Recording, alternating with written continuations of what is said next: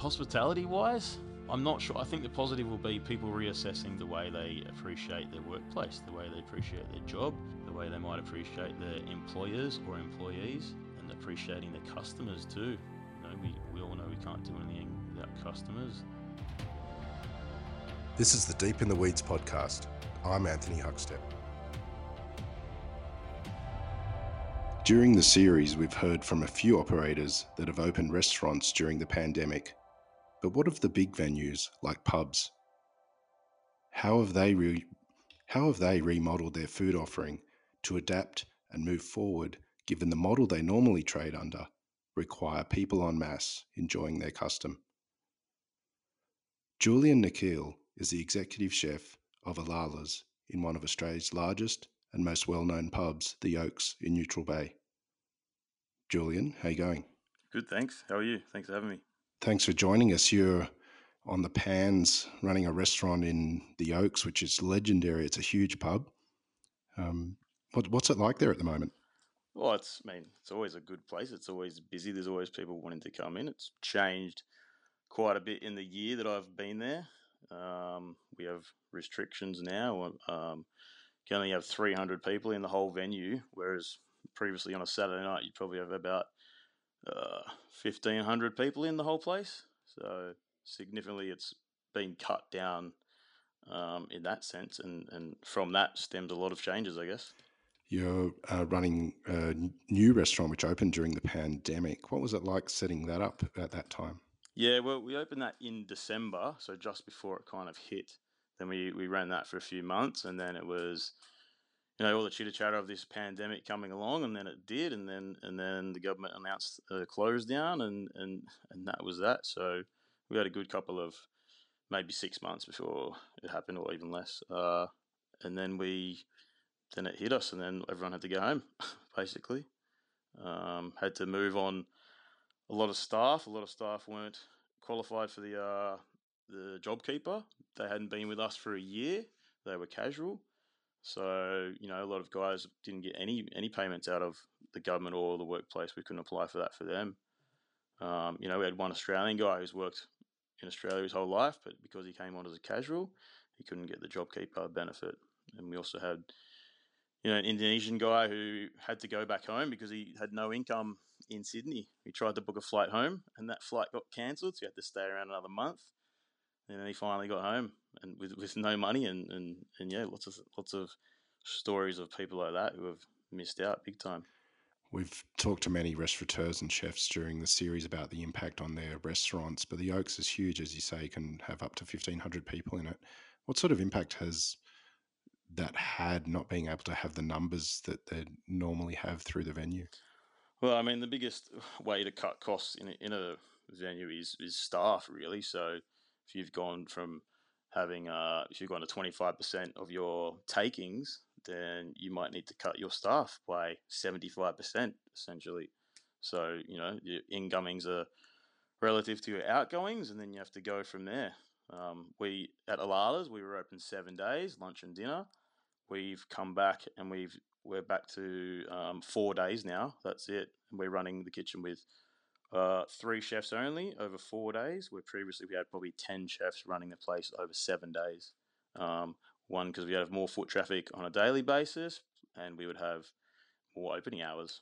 And so you compare it to that, and you lose bar staff, kitchen staff, all the floor staff. Everything's been cut big time. What sort of impact has that had on what you're delivering from the kitchen? Is it a very different offering to what you envisaged when you first opened? When we first came back, we decided to do a set menu. We were doing 2 or 3 courses because that would firstly generate a higher spend per head, which means that it'd be more sustainable for us to be open. So people not coming in and buying a bowl of chips for $10, if you may, or coming in at least spending $45 on 2 courses and getting an entree and a main instead of a $30 main, blah, blah, blah. So we had to move into that. Then that kind of, I think it wore out its course. We were also taking prepayments for bookings. And the problem with prepayments on a customer's perspective is that no one wants to lay down the money before they've been there. But for us to do something like that, we wanted to make sure people were going to come, so we weren't missing out on other bookings if we're full. And so, yeah, you're playing a gambling game of that. That kind of ran its course. We started to get slower again after a few months, so we got rid of the 2 or 3 courses and the prepayment, and then we reopened with an a la carte menu.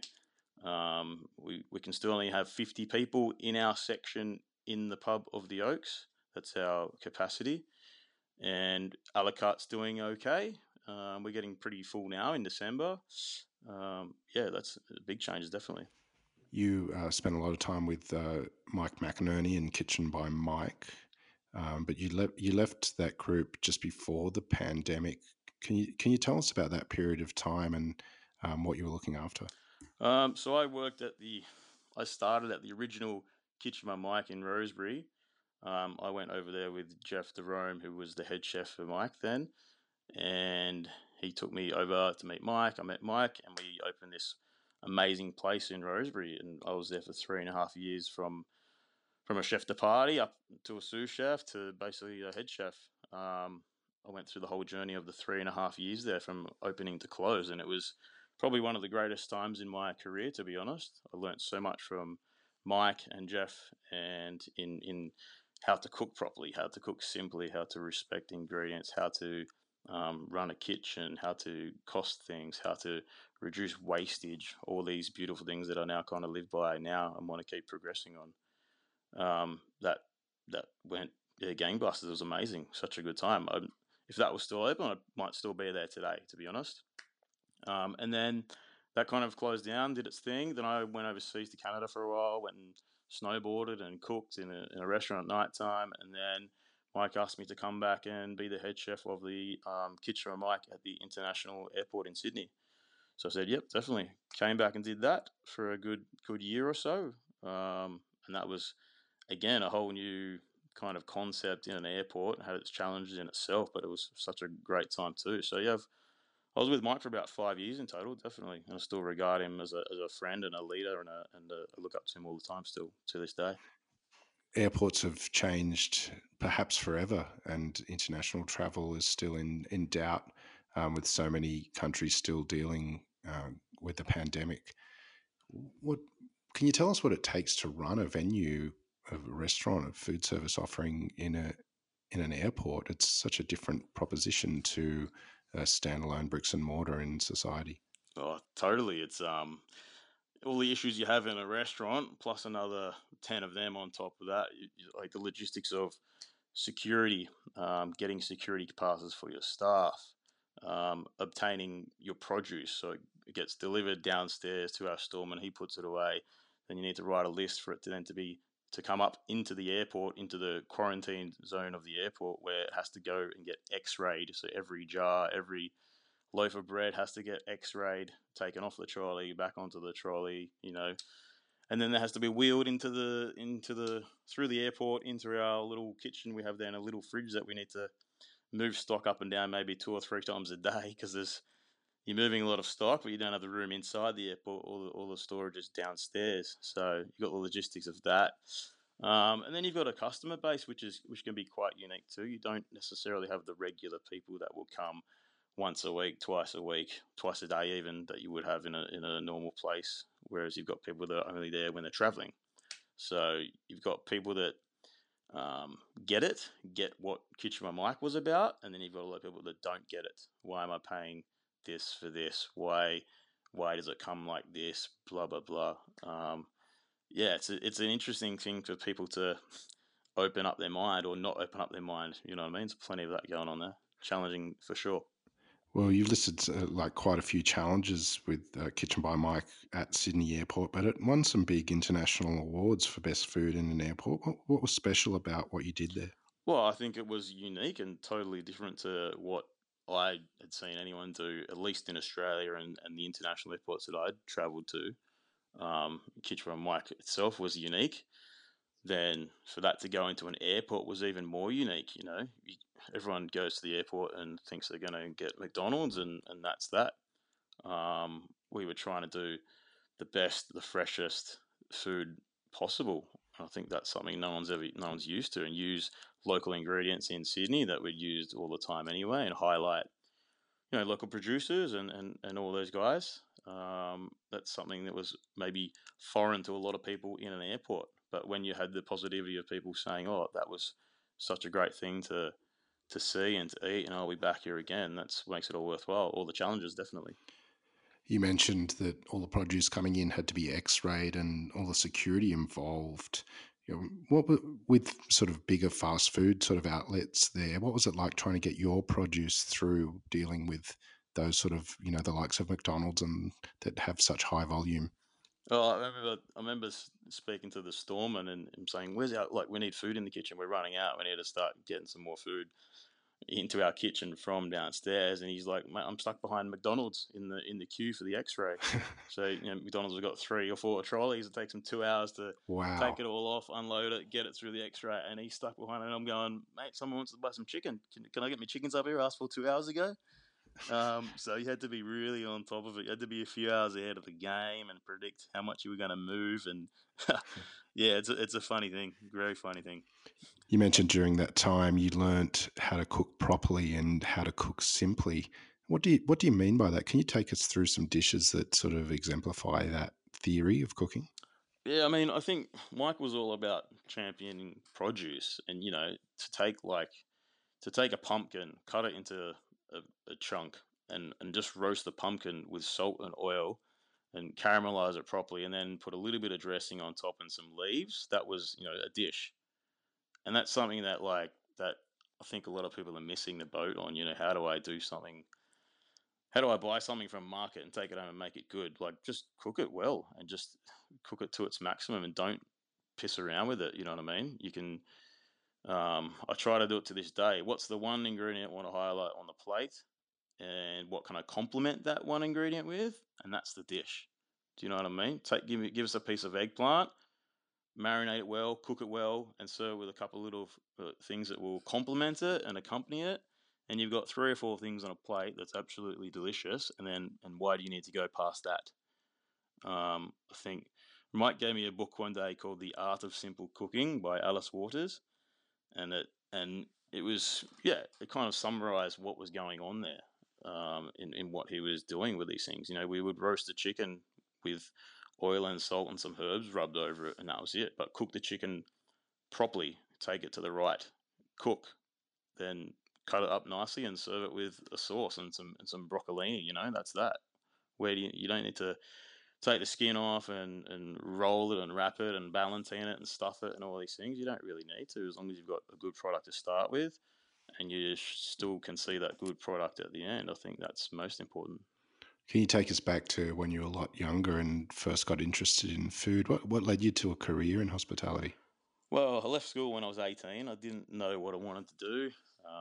I didn't want to go study again because I wasn't loving school, and I didn't want to put down another 4 years of study. So decided to go traveling. A mate of mine went on a we saved up some money. I worked in a pizza shop, so I was kind of, it was fun. I enjoyed the fast paced thing of that. But then went to London.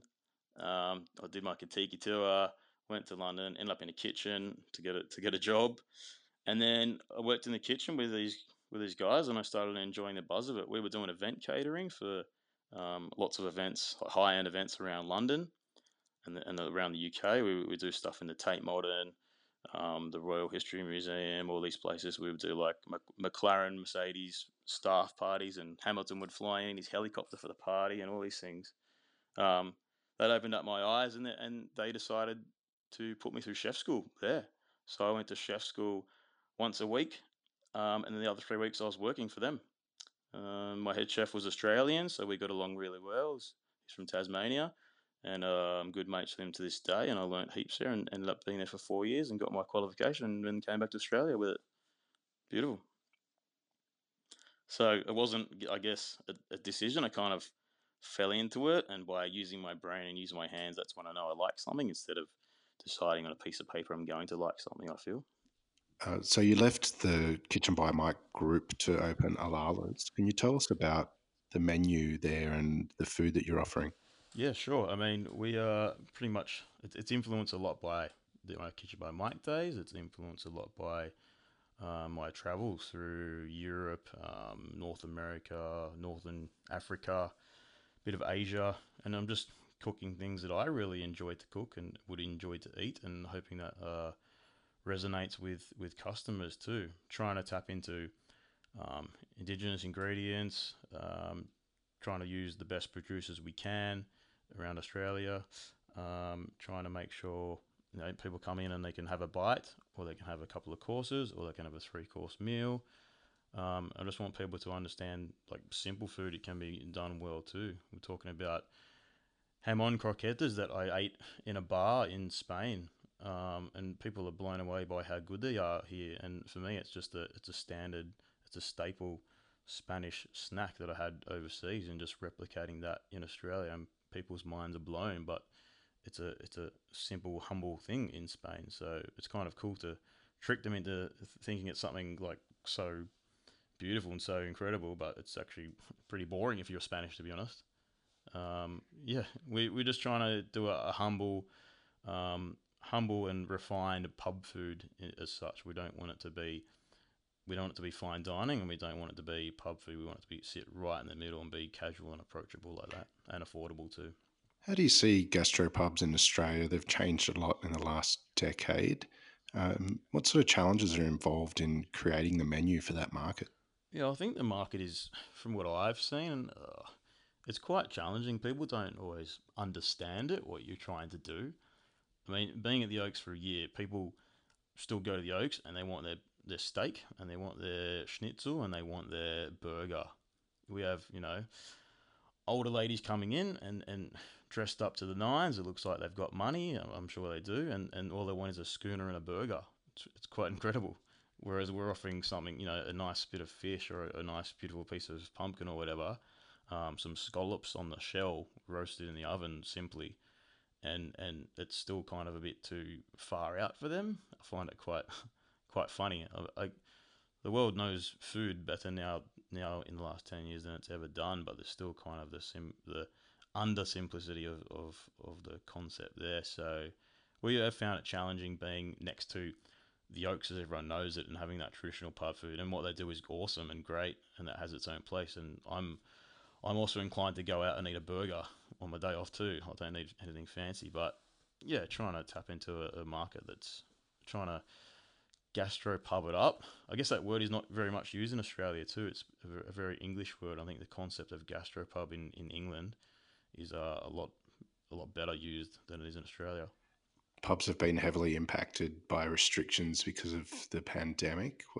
How do you see those sort of larger venues and big events and mass gatherings as we move forward? Do you think the model will change with pubs?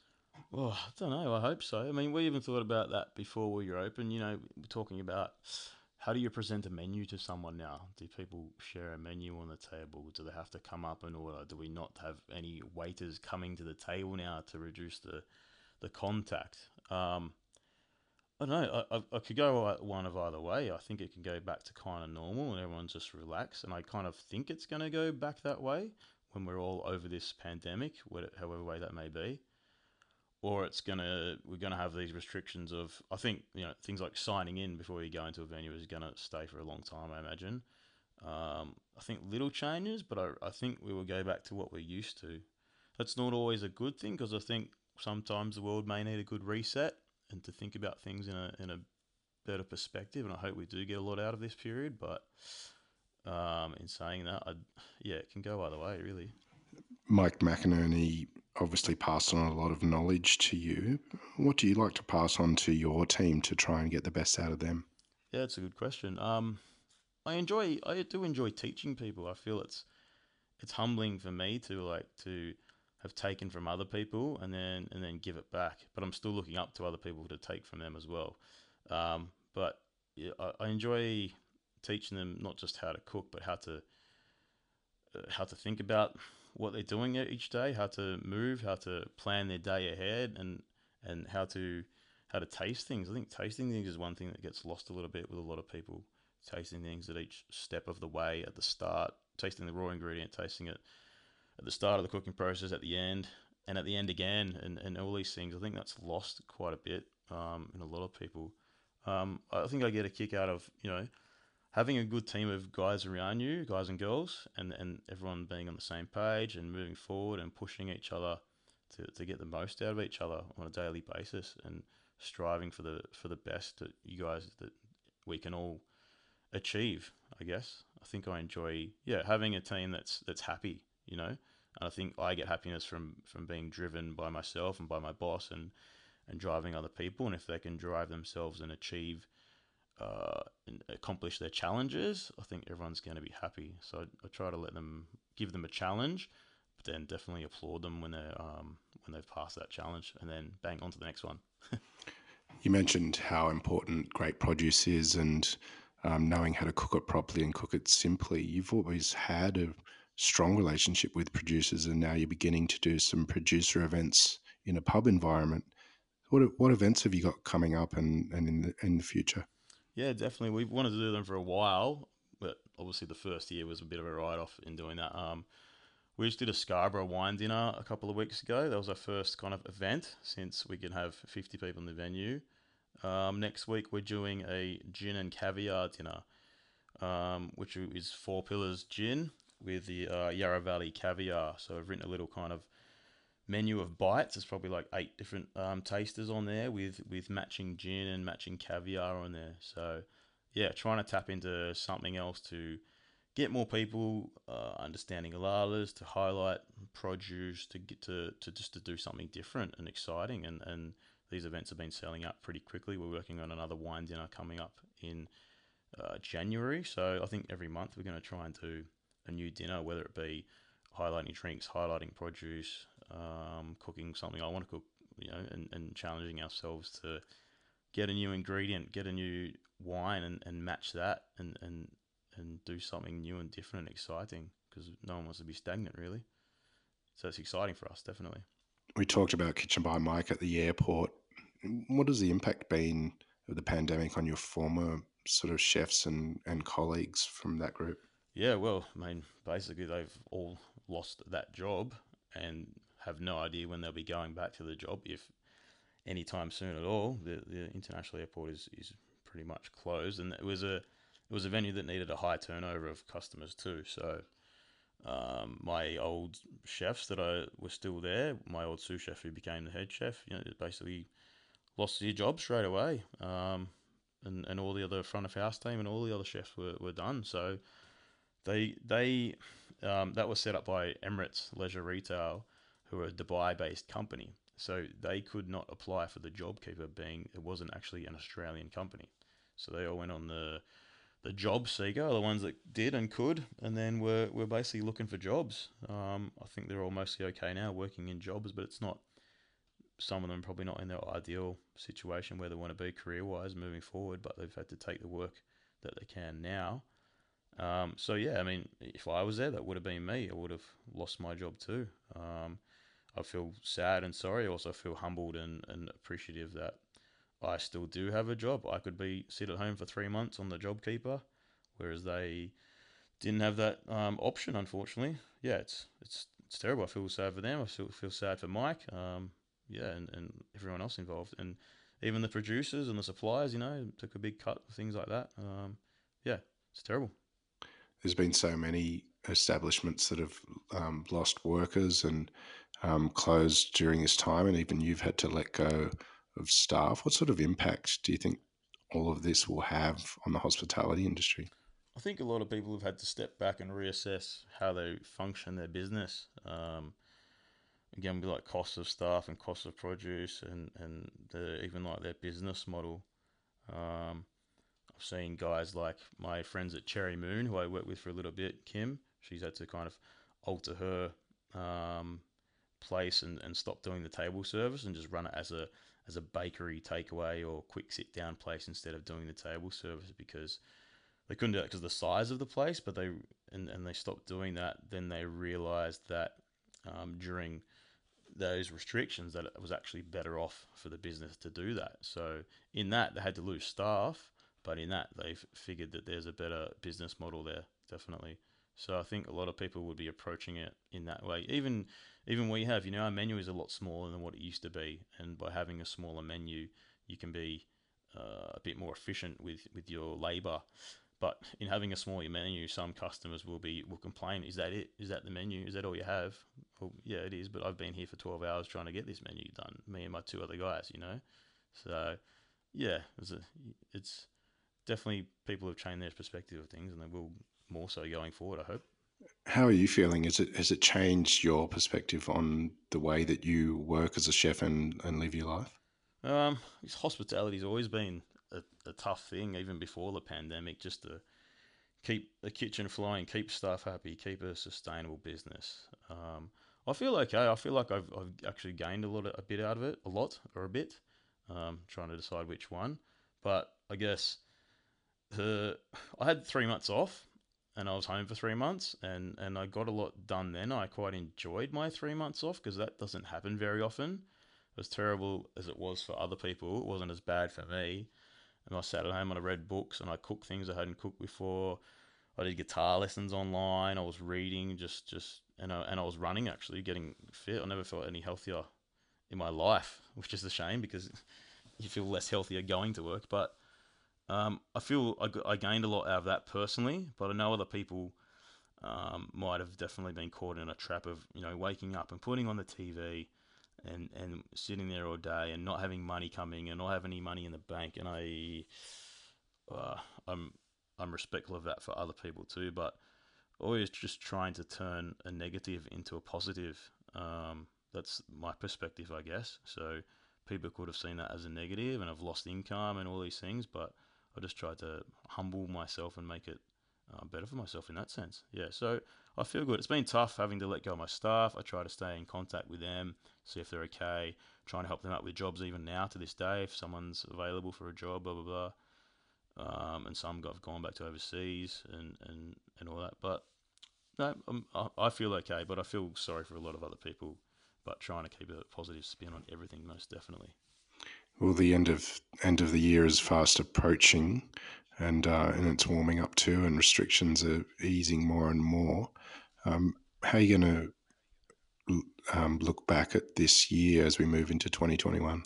Well, I think everyone's going to remember this year big time, and I hope next year is going to be better for not just like Australia, but the USA's and the UK's and the Europe that are struggling at the moment, and everywhere else. But I'm hoping this is the worst year we're going to have. I don't know. I look back on it as a reflective time. I'm 35 years old this year, and I think it's a significant year in everyone's life. Really, we remember it.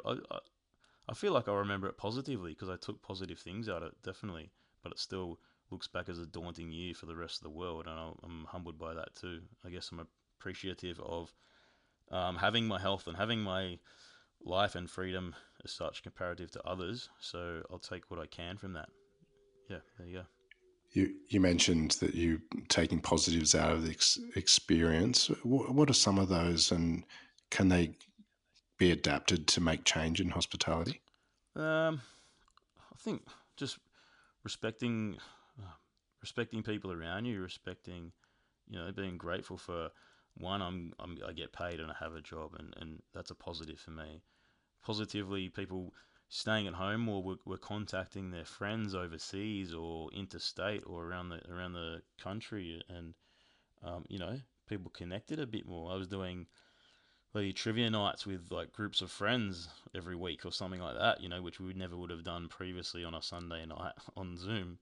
Um, uh, Hospitality wise, I'm not sure. I think the positive will be people reassessing the way they appreciate their workplace, the way they appreciate their job, the way they might appreciate their employers or employees, and appreciating their customers too.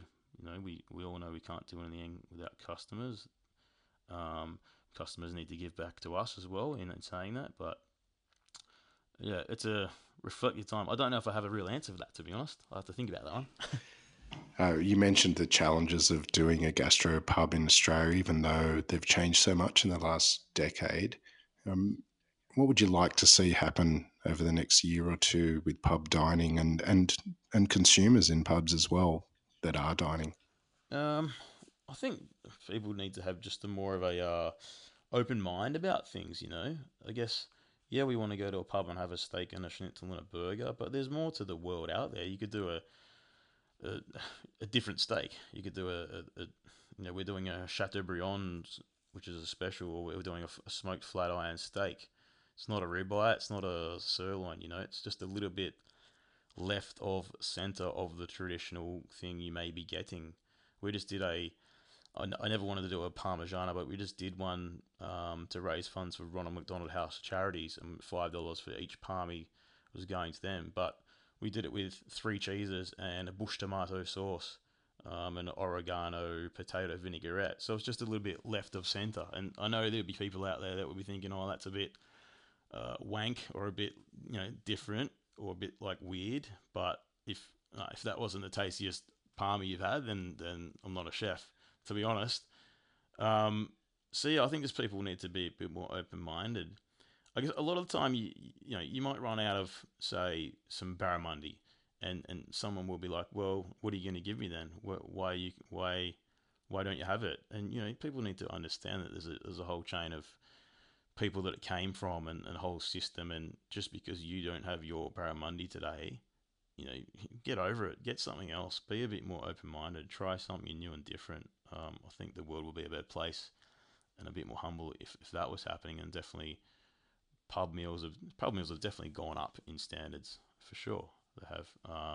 But keep progressing, just keep moving, keep trying to give people new things to try and eat, and try something new off the menu one day, Well, Julian, hats off to you trying to push the envelope with pub dining in Australia. Hopefully you've got a full shop this summer and moving into 2021. Loved having you on Deep in the Weeds today. Please keep in touch and we'll talk again soon. Yeah, no worries. Thank you so much, guys. All the best. This is the Deep in the Weeds podcast. I'm Anthony Huckstep. Stay tuned as we share the stories of Australia's hospo community, suppliers and producers in search of hope during this pandemic. Special thanks to executive producer Rob Locke for making this all happen. Follow us on Instagram at Deep in the Weeds Podcast, or email us at podcast@deepintheweeds.com.au. Stay safe and be well.